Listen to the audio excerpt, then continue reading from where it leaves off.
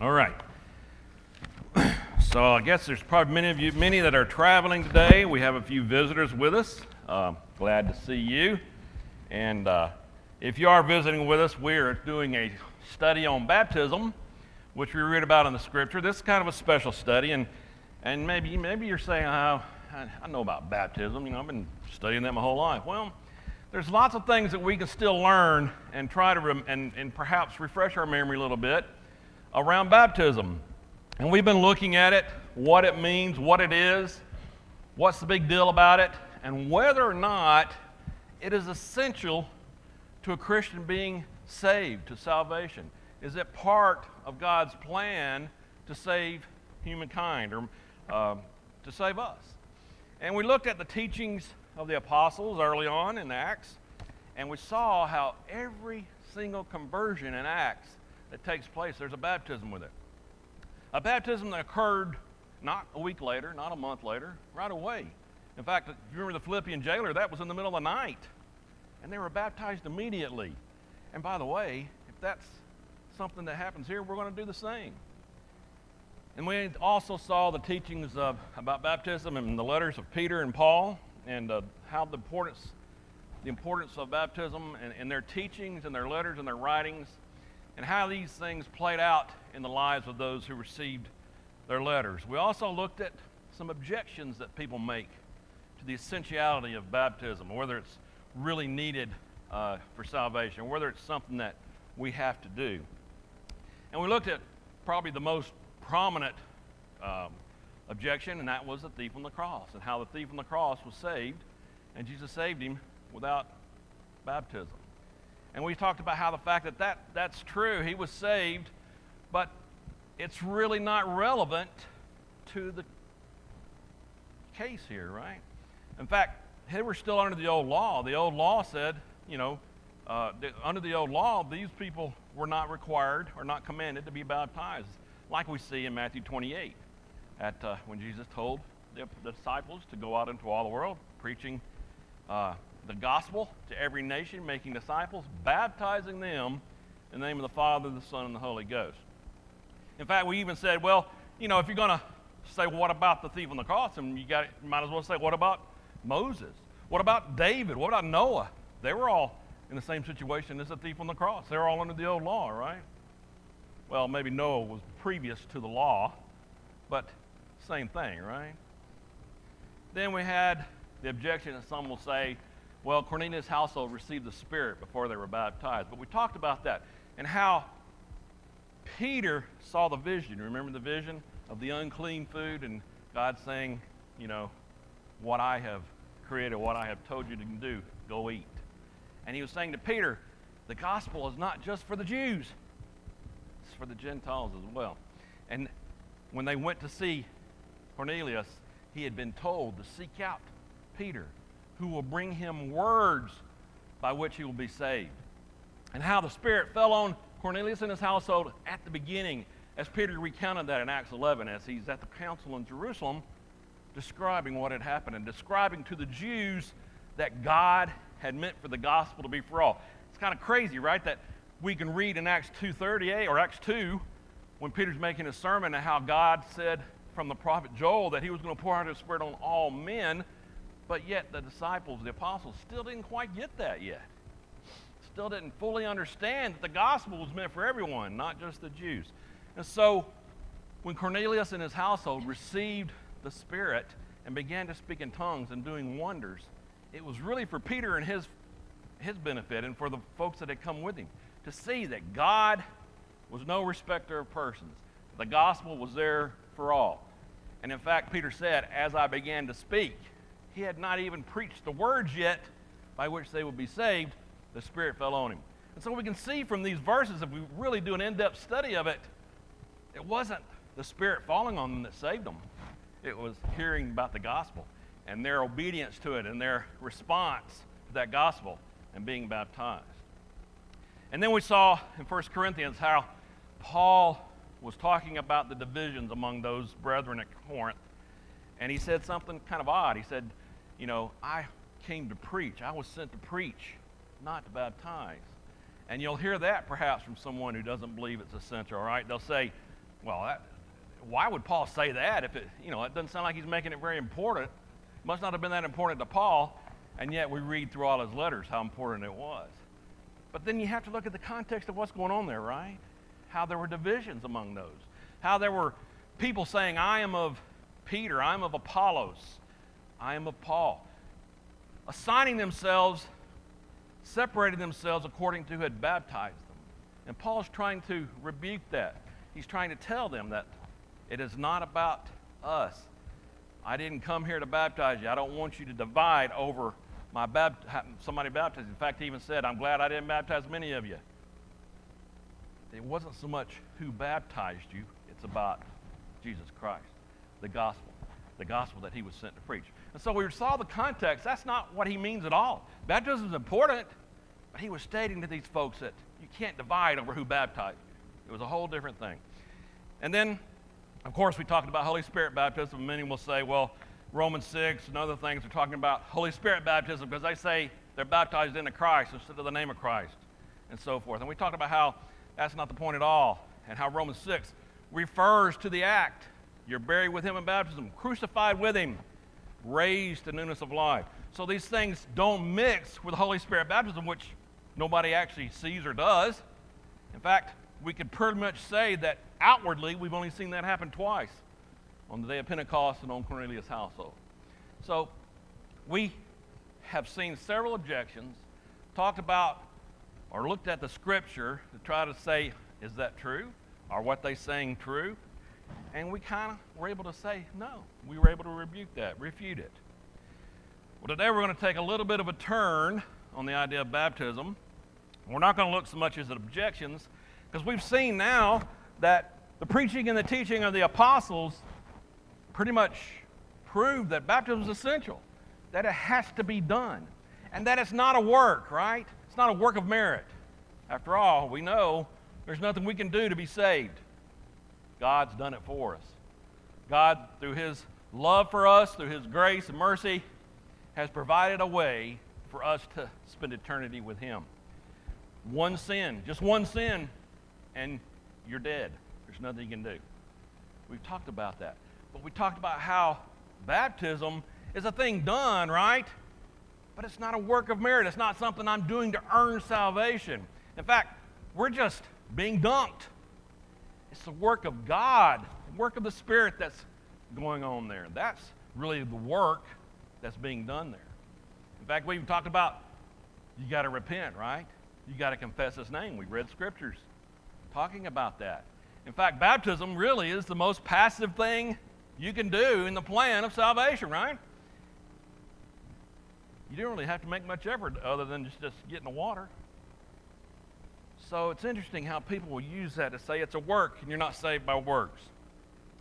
We see from the teachings, Mark 16:16, whoever believes and is baptized, Acts 2:38, repent and be baptized, Acts 22:16, arise and be baptized, washing away your sins, calling on the name of the Lord, and how it is commanded for disciples to become Christians. Matthew 28, go out into all the world, making disciples of every nation, baptizing them in the name of the Father and the Son and the Holy Ghost.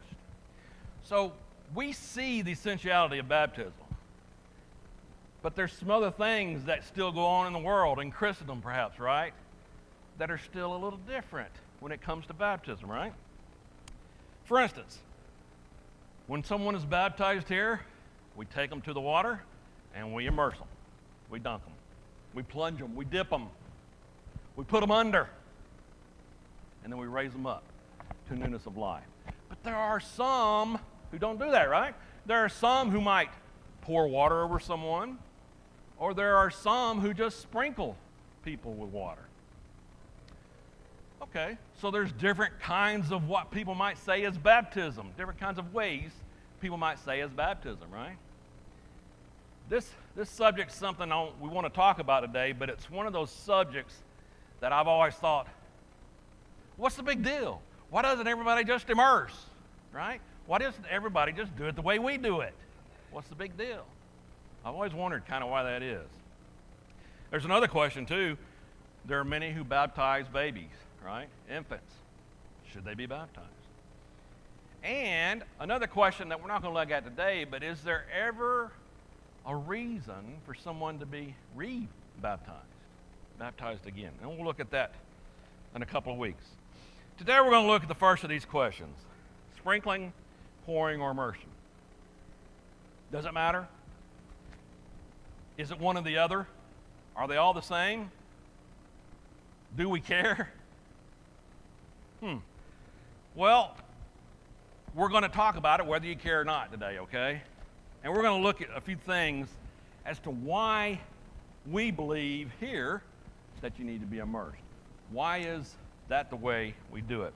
The Greek words for baptize and baptism come from the Greek words baptizo and baptisma, right? And you can note that those words are not actually translations of the Greek words. Did you know that? You know, we talk all the time about how we don't talk all the time, but if you ever study church history, you look into the Bible, how it was written, how it was translated over the years, right? You have the different versions today, the King James, American Standard, the English Standard, New American Standard, New King James, all these different versions. And if you ever looked at why we have all this and how things are translated, you may never come across the fact that the word baptism was not actually translated. Well, what do I mean by that? Maybe some of you have heard that, maybe you don't really understand what that means.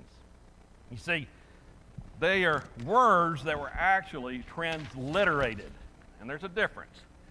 A translation means you take a word in the language that we speak in English, and in this sentence from Greek, that means pretty much the same thing as the Greek word, or at least as close as we can get it to the Greek word.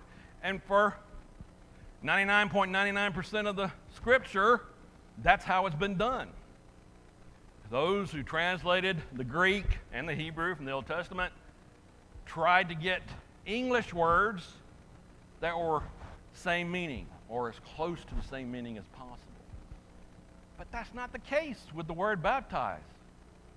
The word baptizo, these are transliterated words, meaning they are simply English versions of the Greek word, not so much the same definition.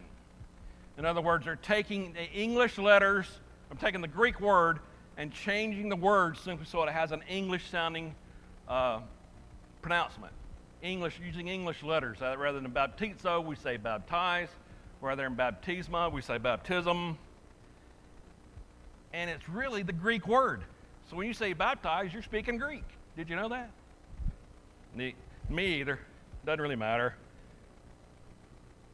It's interesting how there is a definition, though, for the word baptize from the Greek that perhaps we don't know about. In your outline, I'm just going to read these real quick. Brother Copeland here talks about there are several Greek to English lexicons that he uses, and that are apparently valid books, valid lexicons that you can use to translate the Greek. One's the Thayer's Greek English lexicon. Of course, you've heard of Thayer, many times. Greek English lexicon, Liddell and Scott, the 7th edition. There's a Greek lexicon of the Roman and Byzantine periods, from Sophocles, the Bibliotheological Lexicon of New Testament words. And to quote, he also quotes Vine's Expeditionary Dictionary of New Testament words, saying, baptism consisting of the process of immersion, submersion, and emergence. So what he's saying here is, in the Greek, we have to look at what baptism means, what that word meant. It's interesting if you go back to those lexicons, and you'll see the word in Greek means to immerse, to plunge, or to dip. It's not sprinkle or pour or anything like that. In fact, in the Greek, there are completely different words for those words. Pouring, you have something called chino or kino, and sprinkling, you have reno. Makes sense, right? Next time it's raining, I'm going to go say, hey, it's reno outside. It's pouring. Or sprinkling, actually. Yeah, there are different words in the Greek for this. So why is it we have baptized in our Bibles? Well, it's because it matches the Greek word baptizo, which means to immerse. It's important to keep in mind that considering these verses as they're simply transliterations,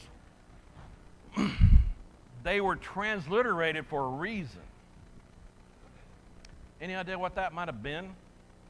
Why was that word transliterated? Anybody know the history there a little bit? What's the book that we know, what's the oldest translation that we know of, which we still use today? It was King James, right? King James Bible was translated approximately around 1610, 1611. King James I of England requisitioned it, whatever you call it. But there was politics involved, just like in everything we do, right? There's always politics. And there was the idea to use the word baptize rather than immerse to not offend those who poured and sprinkled. Did you know that? Interesting, right? So even in our Bibles, in our translations, we get a little political with some things, right? And you say, well, this is inspired of God. Of course it is. And baptize is a word that we can understand, and we can read, and we can talk about. But in the Greek, it meant to immerse. That wasn't why they used that word. In fact, if you go back and read Acts 2:38, it should read, repent and be immersed for the remission of sins. Or Mark 16, everyone who believes and is immersed will be saved. Or Acts 22:16, arise and be immersed, washing away your sins. So, what is the big deal about this? What is true today, and why do we care? Well, these definitions, if you go look in an English dictionary, will say to immerse, to sprinkle, to pour. Because that's what's done today when you hear the word baptize, right? Many different denominations do things differently, and you'll still see that today. To know exactly what was meant by Jesus and his apostles, how do we know that? We have to consult authorities that were written or around the time when these words were used. And of course, I've already mentioned these Greek lexicons that talk about some of that. And we need to see how the words were actually defined in New Testament times when the writers were writing these letters. And we need to look at how it's described, right?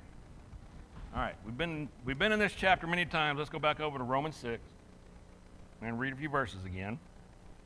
And I know you know the verses, but we're going to read them again just to look at how things get described. Beginning in verse 1.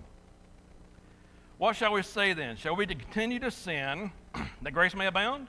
Certainly not. How shall we who died to sin live any longer in it? Or do you not know that as many of us as were baptized into Christ Jesus were baptized into his death? Therefore we were buried with him through baptism into death, that just as Christ was raised from the dead by the glory of the Father, even so we also should walk in newness of life. For we've been united together in the likeness of his death, certain we also shall be in the likeness of his resurrection, knowing that our old man was crucified with him, that the body of sin might be done away with, that we should no longer be slaves of sin. For he who has died has been freed from sin. See, here we have the description of what baptism is. What's going on there? We're being crucified. The old self is being buried. Now, if I get sprinkled with water, is that a burial? I don't see too many dead people laying around being sprinkled. It makes perfect sense, does it not? To be immersed, buried into the heart of the earth, into that water, just like Jesus was buried in the earth. Colossians 2:12 talks about being buried with him as well. So which action is it? Which action is the burial? Which action is the likeness of his death? Which action is the likeness of his resurrection? When you're sprinkled, are you raised again afterward? When it's just poured on you, are you raised again afterward? No. It makes perfect sense. Immersed, buried with him, raised just like Jesus was raised by God, raised to newness of life. Only immersion followed by that emergence fit Paul's description here. Paul's use of these figures of speech make no sense if baptism was either a pouring or sprinkling. Now, you're smart people in here, right? Everybody in here is above average, right? That's pretty easy to see, right? Pretty easy to understand. Well, so why do people do it the other way? Why is it done the other way? Makes no sense, right? Well, I'm going to read some things from your outline again. Brother Copeland put in here some comments made from the denominational world. Testimony of many scholars, and I'm just going to read through these. You can read them if you've got your outline. If not, that's fine. Just listen in. But here are some comments from Episcopalians on practice of baptism, whether it's pouring or sprinkling. This is from Conybeare and Howson, The Life and Epistles of St. Paul. The passage in Romans 6:4 cannot be understood unless it be borne in mind that the primitive baptism was by immersion. Another one, Episcopalian, Cunningham, The Growth of the Church. Baptism means immersion, and it was immersion. Unless it had been so, Paul's analogical argument about our being buried with Christ in baptism would have had no meaning. Nothing could have been simpler than baptism in its first form. When a convert declared his faith in Christ, he was taken at once to the nearest pool or stream of water and plunged into it. And henceforward, he was recognized as one of the Christian community. Bishop Lightfoot, you might have heard that name. His commentary says, baptism is the grave of the old man and the birth of the new. As he sinks beneath the baptism waters, the believer buries there all his corrupt affections of past sins. As he emerges, thence he rises regenerate, quickened to new hopes and a new life. This baptism is an image of his participation both in the death and resurrection of Christ, just like Paul describes. Methodist version, Adam Clark's commentary, many of you have one of these, alluding to the immersion practice in the case of adults wherein the person appeared to be buried under the water as Christ was buried in the heart of the earth. His rising again the third day and their emerging from the water was an emblem of the resurrection of the body. And here's one from John Wesley himself, who the Methodist Church is attributed being started from. You were buried with him, alluding to the ancient manner of baptizing by immersion. Lutheran versions. The sacrament of baptism was administered in this century, the first throughout the public assemblies and places appointed and prepared for that purpose, and was performed by an immersion of the whole body in the baptismal font. That's Mosheim's church history. Here's one from Tholuck, commentary on Romans. For the explanation of the figurative description of the baptismal rite, and notice how he says that, rite, baptismal rite. It is necessary to call attention to the well-known circumstance that in the early days of the church, persons when baptized were first plunged below and then raised above the water. And here's one that's Catholic. Brenner, for 1,300 years, was baptism and immersion of the person underwater. Now, wouldn't you think if that was the way it was done for 1,300 years, it needs to continue for the next 1,300 years and the next 1,300 years until the Lord comes again? Why did that change? Well, you have some comments here, and it's interesting. These are denominational commentaries, speakers, what have you, who tell you that it's immersion. It should be immersion, right? Why don't they practice it then? Why don't they do what they say? Ever heard that one before? Why don't they practice immersion? Since these scholars, affirm the immersion is only form of baptism taught in the Bible, are they to be considered dishonest or insincere because the practice of sprinkling or pouring? We know they do. Well, let's look at that for a minute. Not necessarily. Rather, they have fallen into a fallacy, right? They can be very sincere, but be very wrong, right? Well, we can too, of course. But let's just look at a couple of verses. Turn over to Matthew 15 there. And let's see a warning or something that Jesus says about this. Matthew 15. And let's begin in verse 1. Then the scribes and Pharisees, and when you hear that, you know something bad's about to be talked about or happen, right? Then the scribes and Pharisees, who were from Jerusalem, came to Jesus saying, "Why do your disciples transgress the tradition of the elders?" Notice what they said there, tradition of the elders. "For they do not wash their hands when they eat bread. He answered and said to them, why do you also transgress the commandment of God because of your tradition? Just turned it around on them. For God commanded, saying, honor your father and your mother, and he who curses father or mother, let him be put to death. But you say, whoever says to his father or mother, whatever profit you might have received from me is a gift to God, then he need not honor his father or mother, because that's what they were doing. You could give gifts to the church in honor of your mother and father, even though you didn't honor them. Thus you have made the commandment of God of no effect by your tradition. Hypocrites! What did Isaiah prophesy about you, saying, these people draw near to me with their mouth and honor me with their lips, but their heart is far from me, and in vain they worship me, teaching as doctrines the commandments of men. Let's turn over to Mark and see how he writes that. Very similar. Mark chapter 7.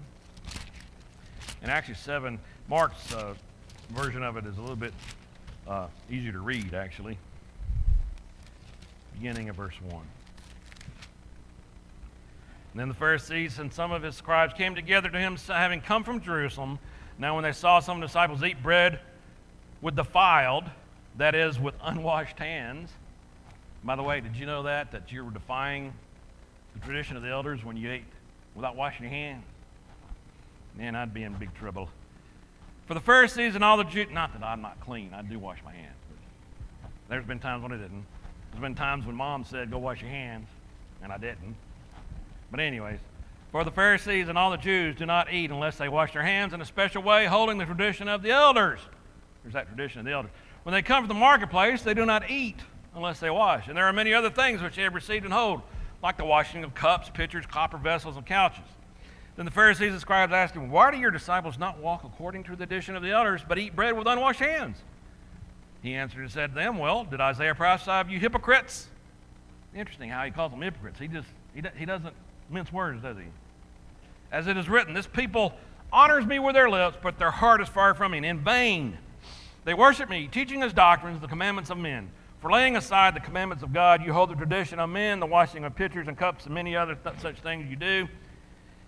He said to them, all too well, you reject the commandment of God, that you may keep your tradition. For Moses said, honor your father and your mother, and he who curses father or mother, let him be put to death. But you say, if a man says to his father or mother, whatever profit you might have received from me is Corban, that is a gift to God, then you no longer let him do anything for his father or his mother, making the word of God no effect through your tradition, which you have handed down, and many such things you do. When he called all the multitude to himself, he said to them, hear me, everyone understand, there is nothing that enters a man from outside which can defile him, but the things which come out of him, those are the things that defile a man. If anyone has ears to hear, let him hear. So, what are we getting at here? What's the point of this? When one practices pouring or sprinkling, it's following a tradition of men. It's not the way it was done in the first century. Okay? What's the big deal? Who cares? Right? Well, by doing so, they are rendering the command of God to no effect. Just like Jesus was talking to the scribes and Pharisees here. The tradition of washing their hands before they ate, that was not a command of God. But yet, when it came to honoring your father and mother, they just completely rejected that. So what? You just give us some money and we'll take care of your mom and dad or whatever. They'll be taken care of, whatever, you know. These might be sincere folks, but they're not necessarily right. We're only right when we do the Father's will. Turn over to Matthew chapter 7.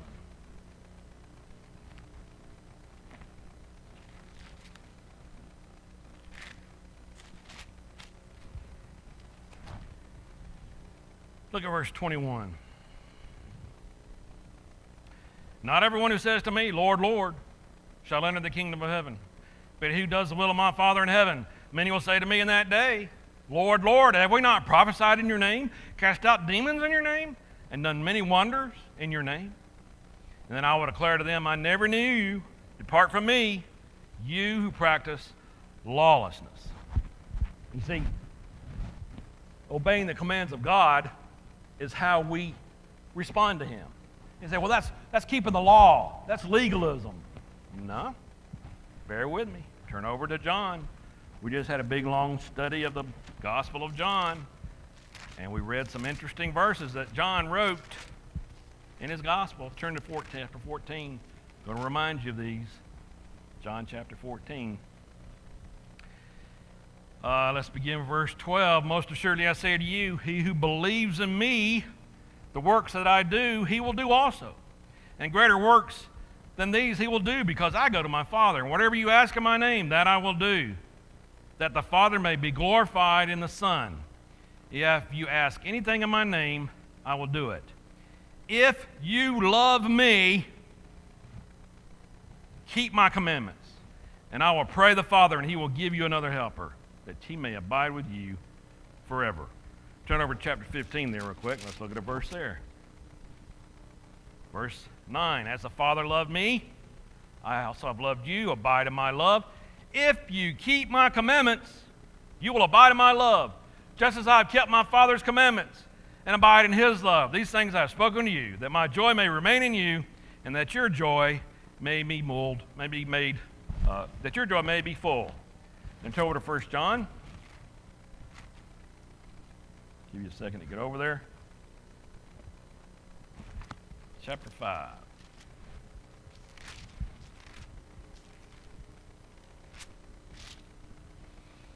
Verse 1. Whoever believes that Jesus is the Christ is born of God, and everyone who loves him who begot also loves him who was begotten of him. By this we know that we love the children of God when we love God and keep his commandments. For this is the love of God, that we keep his commandments, and his commandments are not burdensome. How do we love God? And by the way, what's the first command? Love God with all your heart, soul, and mind. And the second, the same as the first, love your neighbor as yourself. By keeping commandments, we love God. You say, well, that's legalism, that's law. No, it's the law of love.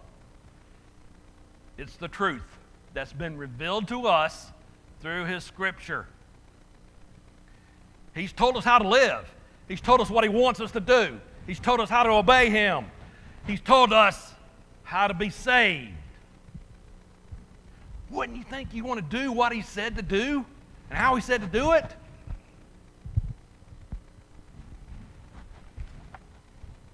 So what we learned? What did we learn from this? The Greek word means immersion, not pouring or sprinkling. Those are different words. Sprinkling and pouring is inconsistent with the figures of speech that Paul uses in the Bible, which we read from Romans 6. There is no question that immersion was the mode of baptism in the Bible in the early church. No question. If someone tells you different, they're wrong. I want you to look at one more passage here, kind of help us see it. Turn over to Acts chapter 8. And I'm sure you know where we're going here, but let's read it anyways.